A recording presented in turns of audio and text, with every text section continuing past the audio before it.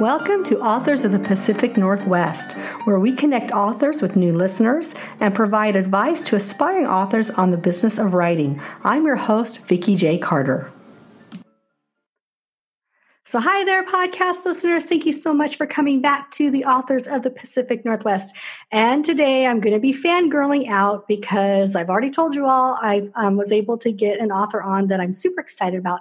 I say that about a lot of the authors, but this one I'm really excited about. So we have Erica Bauermeister here. So Erica, say hello to the listeners. Hello, everybody. So I'm going to tell you guys a little bit about how I found Erica. So I stalked her. So seriously, big stalking event. I'm not one to typically stalk authors and be a pain because I know their time is valuable, but I started to follow Reese Witherspoon's book club. And because I find that listening to the books online is kind of another way for me to hear some other authors.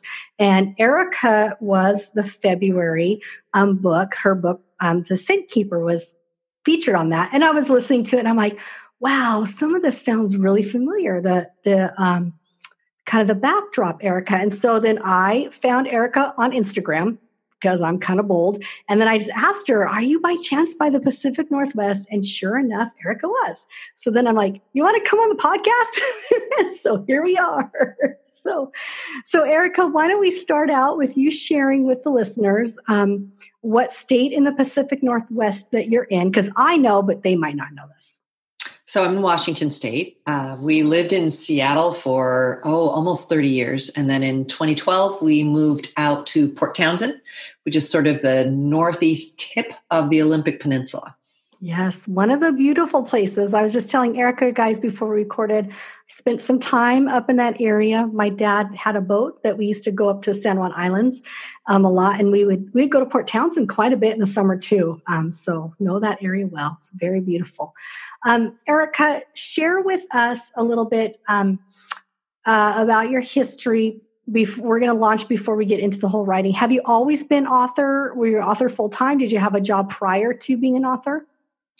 Oh gosh, I have done so many different things. I originally started, I was going to be an academic. I mean, I did the full PhD at the University of Washington. Oh, wow. Finished that and realized I didn't love academia the way I thought. Yes, I get that. I wrote a memoir about being a young mom, could not sell that thing. And ended up, but there was one editor at Penguin who said, I love your writing. Do you want to do anything else? And one of the reasons why I didn't love academia was the lack of women authors that were represented in the classes. Yes. This was back in the early 1990s. It's still true today, but it was really true in the early 1990s. Exactly. So I pitched a book called 500 Great Books by Women. And so I ended up getting a contract. I was a co-author with two other, Holly Smith and Jessie Larson, and then a bunch of contributors. And we did that book. And then Holly and I did one called Let's Hear It for the Girls. Oh, and those were both cool. it was an amazing education. I mean, I think I learned more about writing by doing 500 Great Books by Women than I ever learned in graduate school, because we had to read thousands and thousands of books and not all of them worked. Yeah. It was books that didn't work that taught me so much about writing, because I would lie awake at night. I had two little kids. I didn't have time for a book not to work, right? Exactly. Yeah. I would be so frustrated, and I would lie awake at night figuring out how I would fix that book, I love it. And so I learned a tremendous amount. And all during this time, I'm still, I'm trying to write memoirs. We moved to Italy. I wrote a memoir about living in Italy. We renovated a house in 2001. I wrote an early draft of that. Couldn't get any of them. None of them got published. I ended up doing real estate, because that actually, what I was finding was I wasn't making any money as a writer for hire. That was kind of what I was doing in order to try to make a living, but you don't make much at that. Yeah. It's a lot of work too for not a lot of return. Sometimes it is not helpful for your writing, because you're having to write the kind of sentences, the kind of content that isn't what you would normally want to be writing. Yeah, and so in my case, because I have a real strong ear, it was teaching me things that maybe I didn't want to be learning. So I made this switch, and I decided, okay, I've been renovating houses and helping people with houses for free. What if I made that my moneymaker and I wrote for free instead? And I did that for 5-6 years. I wrote on the side. I wrote a book I thought no one but me and my mother would ever read. That was The School of Essential Ingredients, and that's the one that sold. And I think part of it was because I wasn't writing it for anybody else. I was writing it for me. I was writing it because I loved it. Yeah. But it took me almost 20 years before I got a book contract for, either fiction or nonfiction. And so, for your listeners out there who are aspiring writers and you're feeling like it's never going to happen, believe me, I understand, because I have boxes of rejections, lots of boxes. Well, it's funny because my listeners all know that you're talking to me because they followed my journey on this podcast. And oh my gosh, we have so much in common. It's comical. So that's me. I'm in my first book, probably I would say my third or fourth draft. I'm working through a writer's group with it now, and have this great big plans and visions for myself, but I can't launch into that yet. I'm still in a day job. I'm actually in academia as well. I work full-time as an online faculty member. But I get the privilege of working from home. So that's nice. That's the big changes in the academic world. So Erica, what was your doctorate in? Was it in fine arts and writing? It was in literature. Mm-hmm, literature. And so I got a question about that book. Was it titled The 500 Best Female Authors? Is that what it was titled? 500 Great Books by Women. So you guys read far more than 500. What kind of criteria did you have? Yeah, we read thousands and thousands of books. So the criteria was we wanted to get books from around the world and throughout time. The criterion word had to be written or translated into English. It had to be in print at the time that we went to print. And one of the three of us had to love it.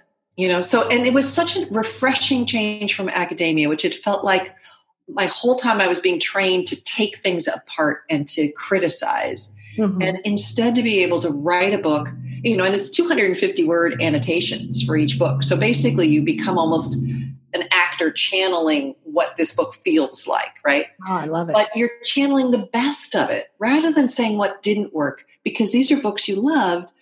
We got to say what we use our critical faculties to talk about what worked instead of what didn't work.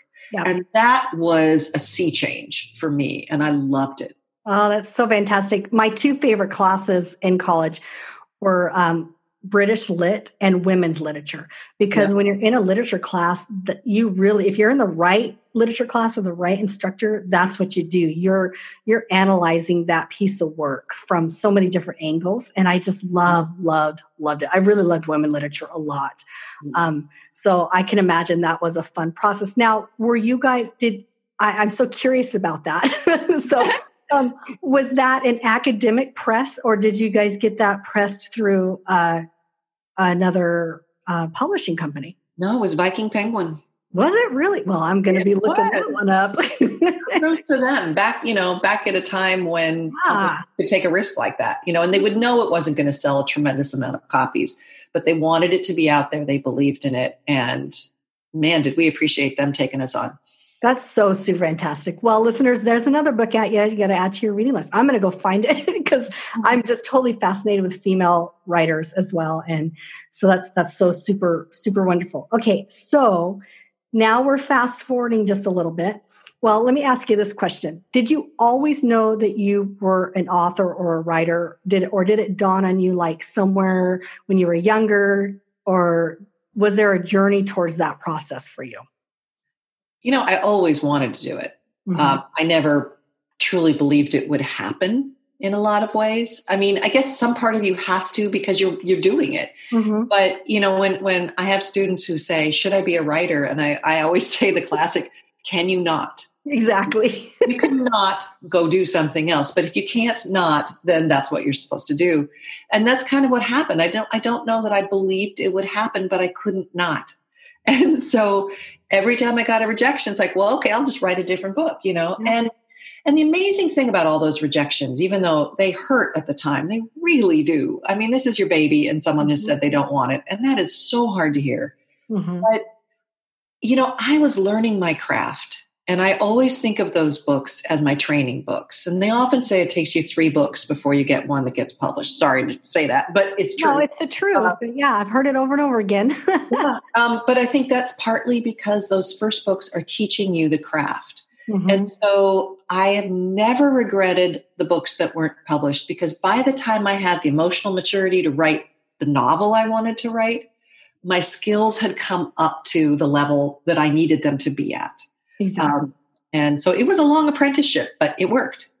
Well, but that's what the craft is about that I'm discovering. When you mentioned, if you have aspiring authors listening to this, it takes a long time. You're speaking that to me as well, because I do come from the generation of immediate results. I want things to happen immediately. And learning the craft of writing well has been something that I've had. I love the writing process, but the process of the business of writing, of getting to an agent or getting, else out in the publication aspect of it, that's all super scary and can be so far out there for me that, that's true for every author I know, even incredibly established authors. When they're sending out a new book, this might be their 5th or 6th. We're always scared. We always think it's no good. We're always certain it's going to be rejected. I wish I could tell you that feeling of uncertainty changes, but I don't know that it ever does. But that's what makes us authors. That makes us open and fragile and vulnerable, and makes us pay attention to the world. And that's our job. And I think that is also the part of it that my listeners that are readers, they've commented back to me about the vulnerability that we talk about on the show with the authors, because we do a lot of talk before authors even share their work with listeners about what the author goes through. And there's so much vulnerability, and there's so much, you have to put yourself out there. And when you get knocked down with the rejection, you just have to keep moving and keep putting yourself out there. And that's such a great lesson for anybody, regardless if you're an author or you're an actress or you're a poet or a pottery or, a musician. It's such a thing to put yourself out there. So I think it's great that you have done that, and you've done it so long. And there's so many people that quit, and their stories never get out into the world, and we need their stories. So I'm glad you didn't stop. Thank you. So let's talk, before we dive into the books, your most recent books, let's talk a little bit about your writing process, because you've mentioned you went through a metamorphosis as you're working through those first 2-3 books, and some that didn't get published. Let me ask it this way. Does a story pop into your head, and are you one that follows along with the storyline and you just run with it? Or do you have to map it out? Are you a planner? Or are you a combination of both? I am an idea or an image or a character pops into my head. Mm-hmm. And it tends to work best when it pops into my head along with a natural structure. Mm-hmm. That fit that character. So, for example, School of Essential Ingredients, my first novel, I literally went to a cooking class. We killed crabs with our bare hands. Yes.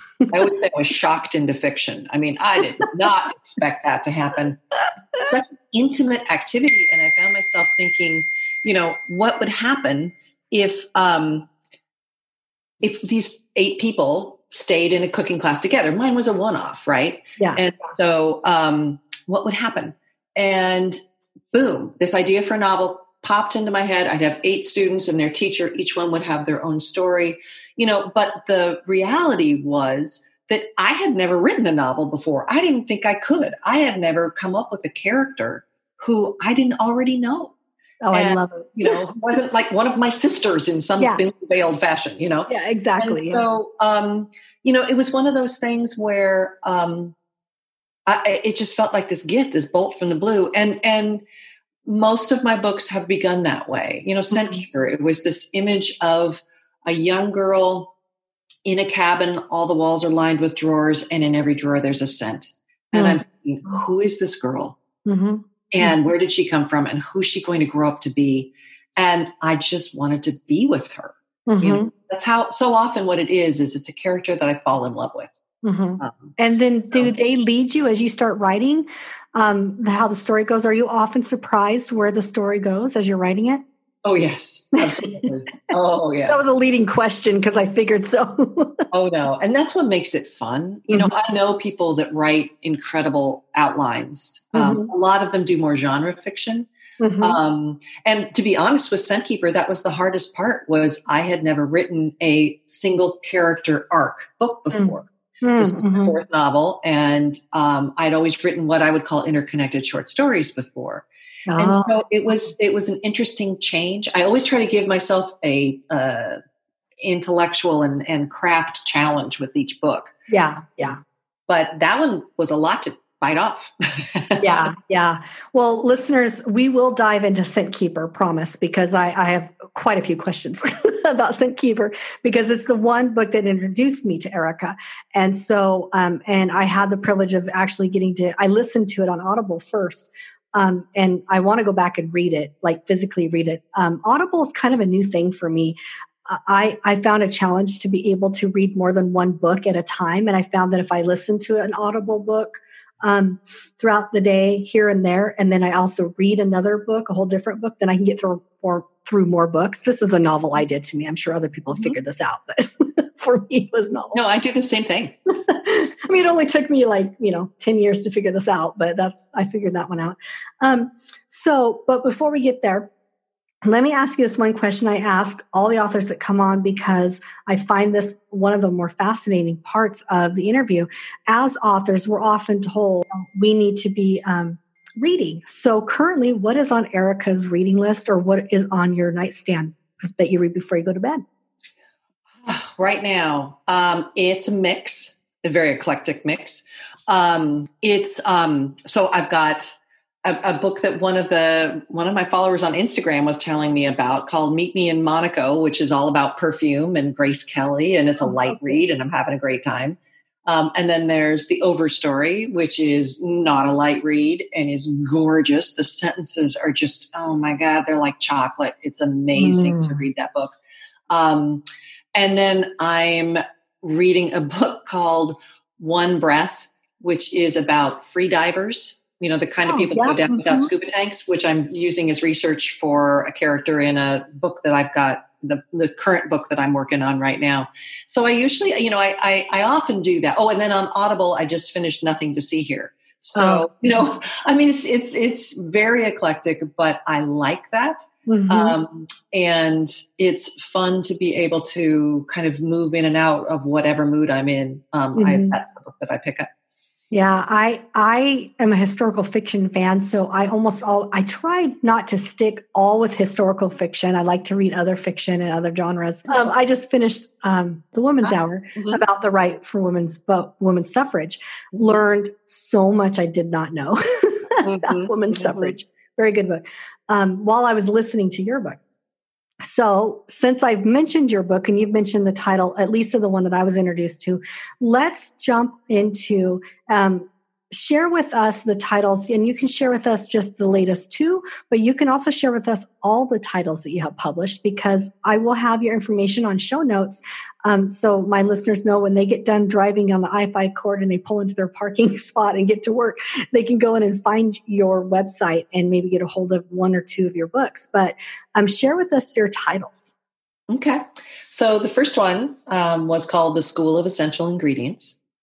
The second one was called Joy for Beginners. That's about a group of 8 women who all challenge each other to do one thing in the next year that is new or different or scary. Oh, that's cool. In order to support a breast cancer survivor. And then the third book was called The Lost Art of Mixing. And that is actually a sequel to The School of Essential Ingredients. And the two I've got, the newest two that I'm actually out promoting right now. The first one is a novel called The Scentkeeper, and that's the one that Reese Witherspoon's book club just picked. Mm-hmm. And then coming out, by the time this is published, it'll already be out, but it's March 24th, 2020, is a memoir called House Lessons. So I actually went back to one of those memoirs, and with the perspective of almost 20 years, was able to write the book that I couldn't write back in 2001 when the events actually occurred. Oh, we're going to go back and visit that a little bit here yes, because memoirs are very fascinating to me because I feel like you almost have to do it that way. You have to write it out first and then walk away from it for a couple of years and then go back with some objectivity. I mean, at least that's how I feel like I would want to do a memoir because I completely agree. And it's really worth doing those early versions because I wrote down so many details. Yeah. That, 15 years later, I'm thinking, oh, thank God I wrote that down because memories are faulty and there's and you need that kind of specificity to bring the scene alive for other people, but you don't necessarily remember it yourself, or you're just factually inaccurate, which is really bad. Exactly. Yep. So, yeah. Oh, I love it. Okay. So let me ask you this question and then we'll dive into the last two you mentioned, the Scent Keeper. And I'm sorry, the title of the second one is the House Lessons. House Lessons. I knew that, but it's been a long day. I have no problem saying it over and over. Oh, well, it's great because, my husband and I'll jump in here on that part. My husband and I have a 1920s craftsman home in our area that we refurbished from literally ground up. And before we moved into it, and it's our love project together. We love doing it together. And so it was one of those things that he's in construction, but I never thought we would have so much fun working on a house together. Houses have their own personality. They do. Yeah. So yeah, I'm kind of drawn to the title of that one because but we learned a lot of lessons together too. So yeah. Okay. So are you traditionally published? Are all your titles traditionally published, or do you have a hybrid or a mix of where you self-publish some of them? No, they're all traditional. Different. Let's see. 6 out of the 7 are various imprints at Penguin Random House, and then Scent Keeper is with St. Martin's, which is Macmillan. Okay, so you're with the big ones. So did you get an agent to start with? How did that start for you? Give us some insight on how that happened. I did. I had an agent for my nonfiction. When I was trying to sell the memoirs, I had one agent. She did not do fiction.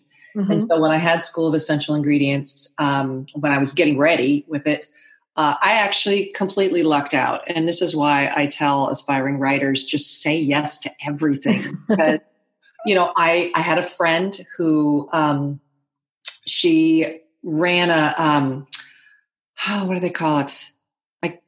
It was like a book tour, but it was web-based, right? Oh, yeah. Uh-huh. And so it was a blog tour thing. And a very well-connected author was coming into town. She had to take the author out to dinner. She said, will you come with me? I'm an introvert. I'm scared. And I said, I'm an introvert. I'm scared. I don't do stuff like that. But in fact, for some reason, that time I opened my mouth and said, sure. And I don't know why I said that. I love it. But I went to dinner and my friend starts pitching my book to this woman. And she says, oh, I know exactly who you should send it to. Tell me when you're ready.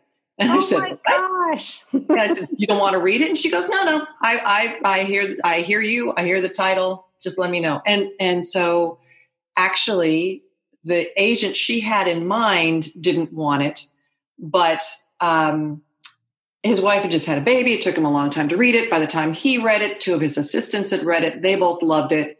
And so he said, well, I don't want it, but do you mind if I pass it around my agency and see if there's someone else that does? And so I ended up with Amy Burkhauer at Writer's House, which is like winning the lottery. Mm-hmm.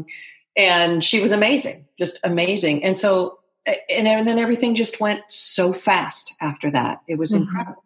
Mm-hmm. I can imagine.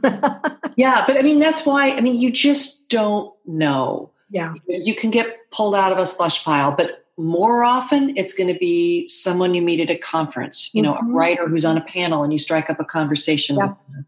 It's like any other business. It really helps to know someone. And that's the one thing I hear over and over again. I've had several really well, authors that have done super well in the Northwest here. New York Times bestselling authors. I actually had one that I was interviewing while she was in London doing her book tour. That was so much fun. And I get the same message over and over again. A, you got to put yourself out there. We're almost all introverts and it's very scary to put yourself out there. Mm-hmm. And B, these relationships are what moves you forward in your success. It's not always sending out all those query letters or, it's about you meeting these people and having relationships. And community was a really hard thing for me to find, not since the podcast. Now I'm almost to the place where I have to stop the community involvement because I can't get anything else done. Yep. But it's so true. So I love that part of your story. That's so wonderful. Mm-hmm. So speaking of community, I was very lucky because when ScentKeeper when School of Essential Ingredients first came out, I met Jenny Shortridge, who was one of the founders of Seattle 7 Writers, and she and Garth Stein and then a group of us. I was one of the original 7, but it was just a lucky accident that I ran into her at a conference, and then I got to meet all of these authors in Seattle. I mean, the Seattle 7 ended up having over 92 members by the time. Yeah. Yes, huge. Well, for those that don't know what that is, can you share just a little bit about what that is? I know what it is because I follow it. But so the Seattle 7, we actually shuttered last year, closed it down because the writers had to actually get back to writing again. Yep. But it was a philanthropic organization and a teaching and a literacy organization. It wasn't a co-promotion kind of thing. We didn't do writing groups together. We very much wanted to use whatever power we had as writers to do good in the community. Mm-hmm. And it was an extraordinary experience. I met such generous, professional, kind people. And because we really did vet everybody that came in, we didn't want any prima donnas. We wanted people that were willing to work. Yeah. But on the flip side of that, there you have a community of people who have agents and can talk about that. Yeah. And it's really important to build that community because who else can you talk to about this stuff, No, exactly. And that's a truth. And I think that's the hardest thing is finding people you can talk it feels like you're talking a different language when you're talking about the author business. It's a whole different world. Those of us that just pick up books and read the books and enjoy that, and we're happy with that. Some people don't want to know what the business is behind it, but those of us that are writing and wanting to get into that business, it's a whole new world for me. At least it has been. So I'm so happy I had that group. I was very lucky. Yeah. So, let's jump on because you answered all my questions that I usually ask without me even prompting. I love it. So, Erica, let's talk about the ScentKeeper a little bit because that's one that I was introduced to you from, which is funny that that's how I found you. I was kind of stalking Reese's book club as well, but so because I'm a librarian and they put out this big thing about hiring librarians, and 5 or 10 of my girlfriends emailed me and said, you got to apply for this, blah, blah, blah. Anyway, so long story short. So then, so I am wondering about the ScentKeeper. How did that get picked up with Reese's book club? That is one of the great mysteries of life. Really? I have no idea. I mean, every publisher that has a woman author is going to send that book to Reese's book club. Exactly. And my publisher did too. But we had no in. I have no idea how they picked it. I know that she reads the books. I know that she chooses them. Mm-hmm. But it was a book that had not been selling well. I mean, it was a very quiet book. And then in December, we get this call. I'm about to go in for wrist surgery. And I get this call that Reese Witherspoon chose my book. It's like, wait, what? I mean, the book's been out for 6-8 months. Are you kidding me? Anyway, I mean, it was an incredible gift. Mm-hmm. And the way that it has changed readership, and it really makes you understand that, the smallest megaphone, can make a huge difference in readers finding your book. And a big megaphone like that makes a gigantic difference. Yeah, it really does. So if you listeners don't know yet about Reese's Book Club, I'm going to plug it. And I'm not getting any affiliates, y'all. So don't think that I'm doing this for any other reason, except that what I love about it is they pick women authors. And behind her company of Hello Sunshine, she wants to change the narrative for women in media. And I think it's just a brilliant and wonderful thing. So I really appreciate the books that they select. I personally think, Erica, they picked your book because your book is written very well. And so, and I'm not saying that because you're on the podcast, but I'm saying that because it's really an entertaining book. And we're going to talk a little bit about the inspiration around it. But I was wondering how that happened. I didn't know if, it was an in or what, because I feel like those books that she's picking are a little bit on the obscure. They're not ones that I would see all the time. No. I mean, she's known as a really voracious reader. Mm-hmm. And I am just so impressed with how she has used her celebrity to, she's really changing the stories that are out there in movies. She's giving women authors clout with publishers, which is, that's how we change things. We're kind of joking. You don't wait for the door to open, you make the door. And she's making doors, and it's amazing to watch. And that's exactly what I feel like fame should be used for. It's for good, right? So very cool. Okay, so the Scent Keeper. Let's talk about that, the inspiration around it.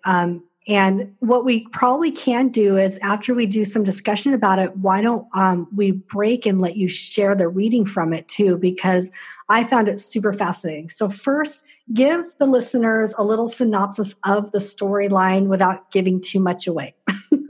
Okay. So the story is about a young girl who lives in isolation, basically on a very remote island. It's set in the sort of northern part of British Columbia, kind of off the northeast tip of Vancouver Island. And it came from a question I had, which, I would walk my dog, and I would watch my dog's perception of the world be so much different than mine.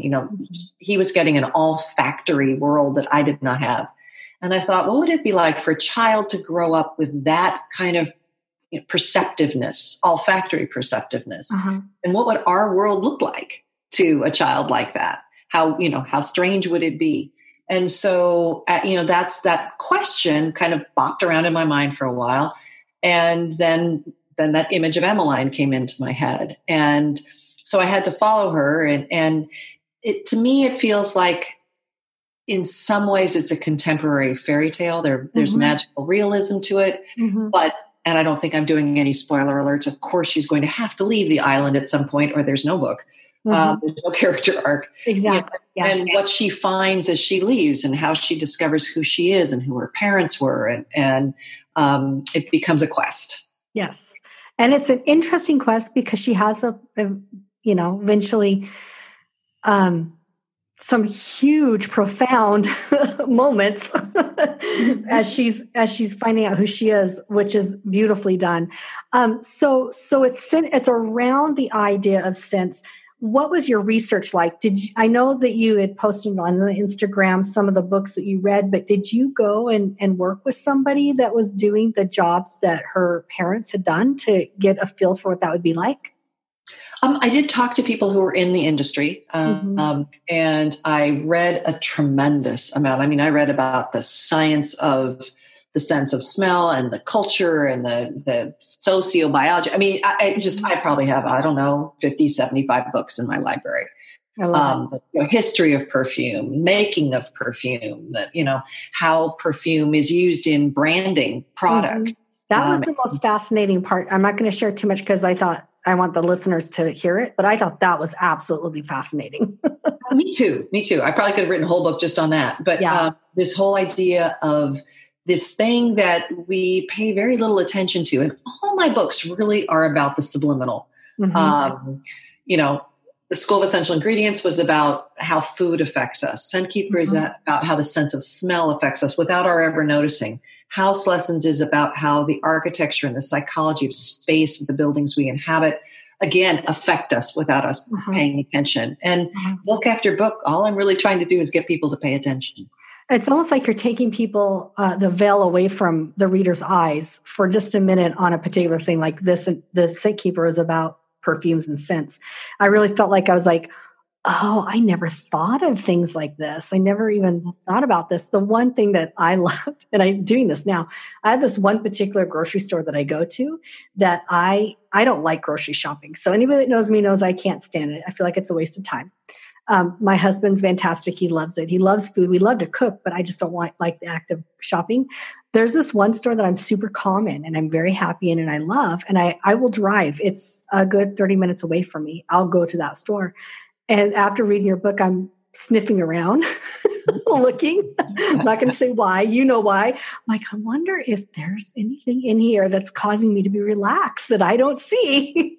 I would not be surprised. Yeah, exactly. That whole marketing part was fantastic. So why don't we jump into the book for the listeners? Because I want them to hear some of it, because I'm curious to hear your voice, because I listened to it on Audible, and they have obviously a different voice actor that was reading it. And I was curious to hear what your voice sounds like, because I get that voice stuck in my head when I'm in Audible. and I want to know what your voice sounds like. So I'm going to sit back and listen, and we're going to introduce the listeners to Scent Keeper. Okay. Here we go. I'm going to start at the very beginning with I almost always have a prologue in my books. I love prologues. To me, they're like the front porch of a house. It's the way to enter into a book in a quieter fashion. We are the unwitting carriers of our parents' secrets, the ripples made by stones we never saw thrown.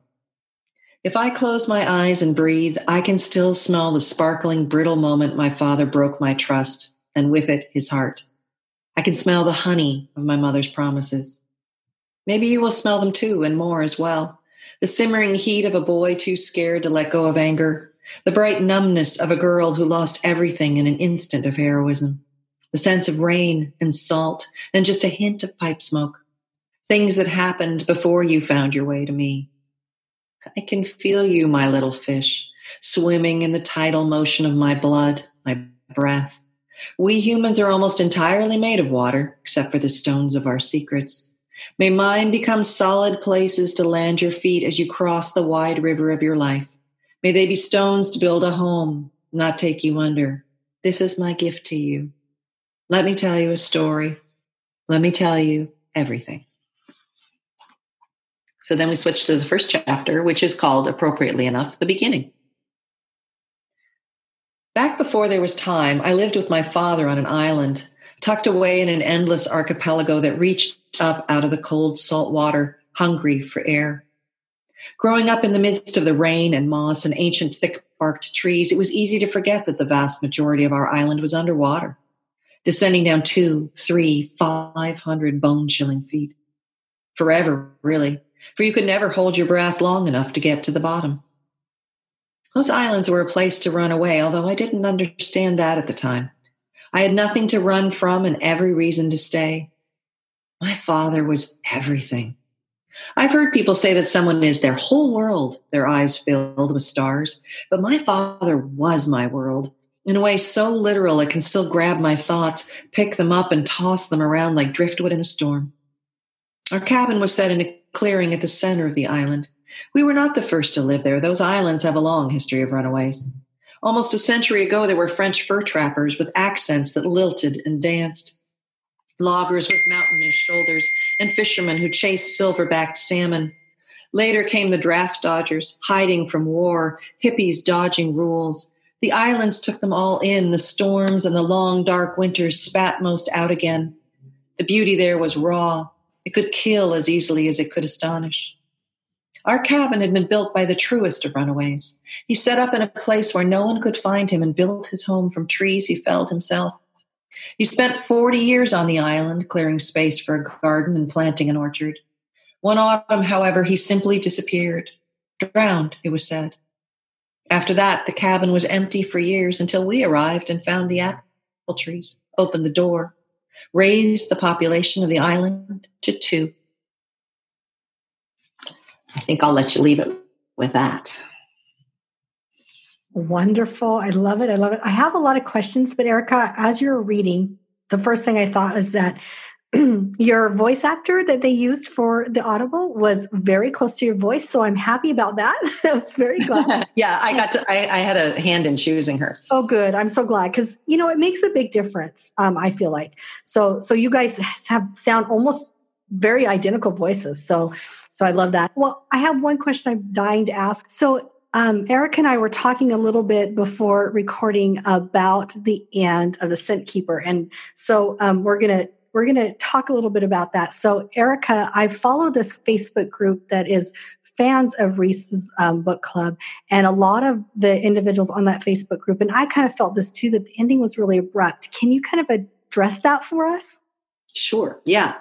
So this is the thing. People ask, are you ever done with a book? And the question is no. I mean, the answer is no. In that case, so the hardback version of the book does not have an epilogue, which is now in the paperback and on your audio version, and should also be on any ebook that you would get. For the people who read the hardback version, it's also on my website, so that you can catch on too. But I really, after the book was published, I just had this nagging feeling that there needed to be a bit more closure. I wanted the prologue to be bookended with an epilogue. I always think that it's nice to have that kind of symmetrical balance. Mm-hmm. And I wanted the ending to have that same poetic feeling of the beginning that I read to you, that starts with, "We are the unwitting carriers of our parents' secrets." Mm-hmm. And I wanted to end with parents and what Emmeline learned through Sense and what she learned about parents. And so, and thus the epilogue, but it's one of the great little mysteries of life that depending on which version of the book you pick up, you may or may not get it. So, so I'm sure it's very fascinating to you, because when you meet readers, you know exactly what book version they read when they come. Absolutely. Up with Yep. I absolutely know which one they read. Well, I'm so glad I asked that question, because I liked the ending. I love abruptness in my book. I have a couple of abrupt places that my readers would be like, whoa, that shocked me. But that was the number one common question that was on that group. And I'm like, well, you know what? I'm going to have Erica on my podcast. I will ask. Well, and I appreciate the chance to get the word out there, because it's an interesting thing trying to disseminate that kind of information. So yeah. So for us to recap, if you listen to it on Audible or you read it in paperback, we can go to your website and read the epilogue. Well, no, you'll already, if you paperback or audio, you're already getting the epilogue. Okay, gotcha. It's only the hardback people that, and bless you for buying hardback, by the way. But in this case, you don't get the epilogue, but you can go and read it on my website. Okay, fantastic. So listeners, that's where you go for the end. And if you still have questions, you can let her know. All righty. Okay, so let's dive into, well, let me ask you this. Besides the book that the story, Emmeline's story, came to you, was there something else that was an inspiration for this story? And besides your dog, you took him for walks and you noticed how he observed the world through scent. Was there anything else that helped to drive the inspiration of the story? Well, it was kind of interesting when I was in my early 40s. So we're going to blame premenopausal hormones here. I don't know what those are. Yeah. I mean, all of a sudden, my sense of smell went off the charts. Yeah. Yep. I mean, we were kind of joking that you could use me to, track kidnapped children. I mean, I was just, I could be in the back of the house, and if my teenage daughter walked in from, the front door, I could smell from the kitchen if she'd even been near anyone who had been smoking. I mean, it just it drove my kids crazy. But the world was really alive in that way. And I think I thought it would stay like that forever, which unfortunately it is not. But the world was just different. And I think that was part of it. It was the closest I've ever gotten to being a dog, And I thought, what would the world be like, if you could always have this? And then I read this story in an Oliver Sacks book. It was about a patient of his who had dreamed that he was a dog. And in the dream, he had that sense of smell. And when he woke up, he still had it for like 3 weeks. And the world was just technicolor for him. Oh, that's fantastic. All of his emotions were incredibly heightened. And then it went away, and it just left him bereft. And I thought, man, that's just fascinating. So I just started doing all this research into the sense of smell. And it is amazing the impact that it has on us without us knowing. It truly is. And that's one thing I think I like about your book so much, is that I can feel that you've done some heavy duty research in it. I'm a little bit of a research snob with books because being a librarian, I can't help myself. And if I start a book and I feel like there's just kind of like a haphazard research into it, I kind of can feel it. And I'm like, oh, this isn't holding my interest as much as somebody that I can feel has really done a lot of digging to bring out pieces. In this book, I felt that way. So bravo on that, because research is hard, people. It's also every book that I write, that's one of the things that gets me excited is I get to learn about that thing, like freediving right now. I get to learn all about freediving, which is, that's just a joy for me. I love finding out new things. I love it too. I am a research addict. That's probably why I became a librarian years ago, but I love the digging and uncovering stories around stories and information around it and how that plays into stories. I could spend my whole life on researching. The writing part is always natural after that, but I can certainly spend all the time in the world in the researching part. I have to limit my research time because go down that rabbit hole pretty fast. Yeah. So Erica, let's talk about the second book. So by the time you listeners hear about this, now you're already if you haven't already read The Scent Keeper, which I'm pretty sure many of my listeners have. If you haven't, then I'm sure you're going to grab it. But now we got another one to talk about. So share with us about the book that is, it will be out by the time this podcast is out. So tell us kind of the premise of that story. Well, so it's called House Lessons, Renovating a Life. And the idea is I wanted to write about the renovation of a house that we bought out here in Port Townsend. It was a 1909 American four-square house, which is a style of Craftsman. And it was filled stem to stern with trash. It had a rotten foundation, a rotten roof. The plumbing was literally electrified. It was a thing to take on. But we fell in love with it. And what's interesting is that the book takes place over almost 20 years. Because there's the initial renovation and then how the house has kind of impacted my life at various points. It keeps being the thing that I need. So to be able to both chart a personal journey as well as the journey of the house. But then what I realized is that what I really wanted to do was, again, I wanted to do the research. I wanted to go subliminal. I wanted to look at how is it that the spaces we inhabit change us. If you have a kitchen with a little nook that you could have coffee in, that invites that busy couple to slow down and have a moment. If you have an apartment building that's got a community space, it's going to create community. It's those kinds of things. Yeah. And so I wanted to help people pay attention to that. So that when they are either looking for a house or renovating or remodeling a house, or even just living in the one they already own, and they're thinking, why don't I want to be in this room? Or why am I happy in this room? What about it? Because once we see those things, we can recreate them and we can make them better if we want. Yeah. Oh, how awesome. I'm so excited. I'm going to have to read this one too. Because like I said, my husband and I went through this journey with our 1924 home. And now and I'm going to be honest, people that know me know this. When my husband bought this home without me being all for it, we already had another home we were living in and raising our kids. He fell in love with it and it was trashed. And he dragged me out to look at it. And I said, what are you thinking? We already have a home. And he's like, and he had the vision for it. I didn't. And for almost 2 years, it was a source of irritation between the two of us. I called the house his mistress because a lot of money and time and energy was going into it. He really loved it. Then we ended up having to move away from it because we couldn't afford 2 mortgages at the time. And we couldn't rent out our other home. We could rent out this one. So we rented it out. For almost 10 years, we rented it out. And then when I decided I wanted to go back to that home, our kids were grown up. It was the perfect home for empty nesters getting started in a whole new life.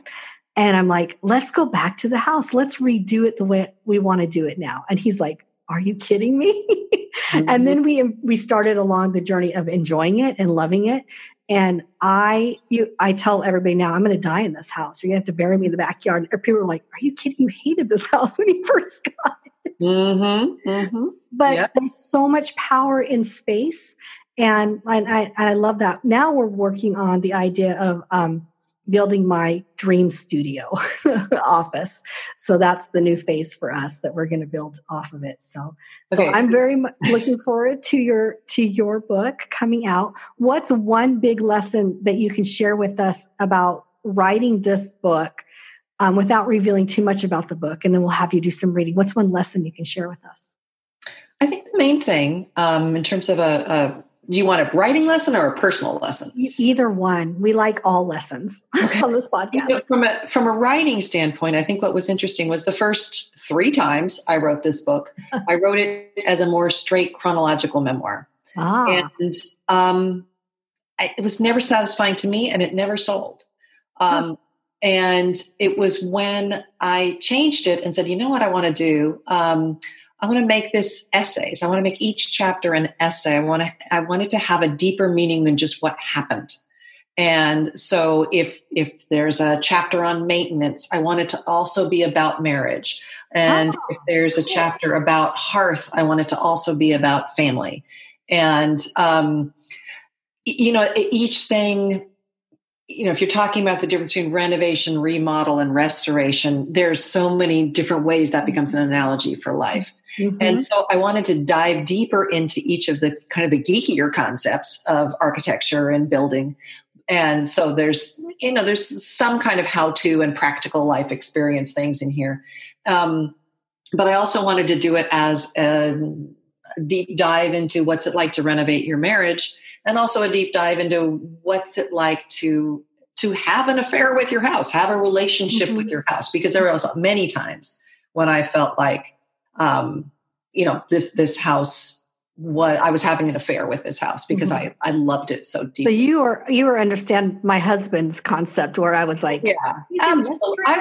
I was listening to your description. I was just grinning from ear to ear because yes, that was it. I love it. Well, I'm personally glad that him and I have embraced her together, and we love her to death, and we've had some amazing. And since we've moved to this house, my creativity has skyrocketed. So I feel like it's a twofold for me. It was embracing the community that we were in, because for years I was looking for a community outside of the geological community I'm in. I felt like I hated the community I was in, that I couldn't grow where I was at. But I was looking out. Like, if I move to LA or I move to Seattle or I'll find what I'm looking for.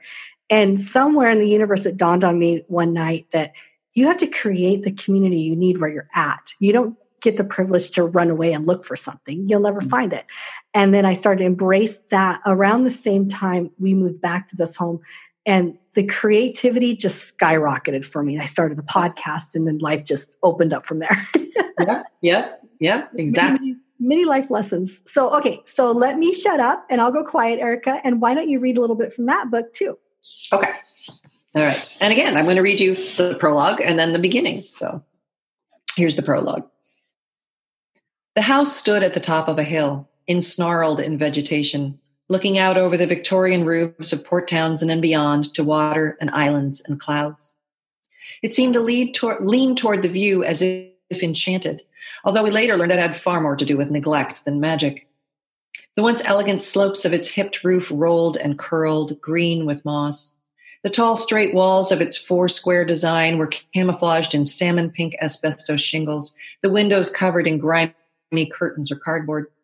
3 discarded furnaces, 4 neon yellow oil drums, an ancient camper shell, and a pair of rusted wheelbarrows lay scattered at odd angles across the overgrown grass as if caught in a game of large appliance freeze tag. The yard was Darwinian in its landscaping, an agglomeration of plants and trees stuck in the ground and left to survive. Below the house, I could just see the tips of a possible orchard peeking up through a roiling sea of ivy. In front, 2 weather-stunted palm trees flanked the walkway like a pair of tropical lawn jockeys gone lost, while a feral camellia bush had covered the porch and was heading for the 2nd story. Someone had hacked away a rough opening for the front stairs, down which an assortment of rusted rakes and car mufflers and bags of fertilizer sprawled in lazy abandon. In their midst, seemingly oblivious to its setting, sat a rotting fruit basket, gift cards still attached. That one, my husband Ben said as he pointed to the house. It's not for sale, I noted. I know, but it should be, don't you think? Our son and daughter, 10 and 13, stared out the car windows slack-jawed. "You're kidding, right?" the kids asked. But I think they already knew the question was rhetorical. All right. Chapter 1 is called Falling in Love. When I was young, my mother used to take all 5 of her kids on an annual quest for the family Christmas tree. We would travel around Los Angeles in our wood-paneled station wagon from one lot of pre-cut evergreens to another, searching for the perfect tree. As the trip dragged on, there were times I questioned my mother's sanity. And yet when my mother found her tree, it created a satisfaction within her that I could see, even if I didn't always understand. Maybe a particular height reminded her of being a child herself. Perhaps a certain shade of green reached into her soul. I never really knew, and perhaps knowing was never the point. When I would ask what she was looking for, my mother would just smile and say, "It has to talk to me." Any honest real estate agent will tell you that most home buyers' decisions are no more rational than my mother's with her tree. There was a time in my life, years after I first encountered that ramshackle house in Port Townsend, when I was an agent myself, walking buyers through the process and dutifully helping them draw up their lists of requirements.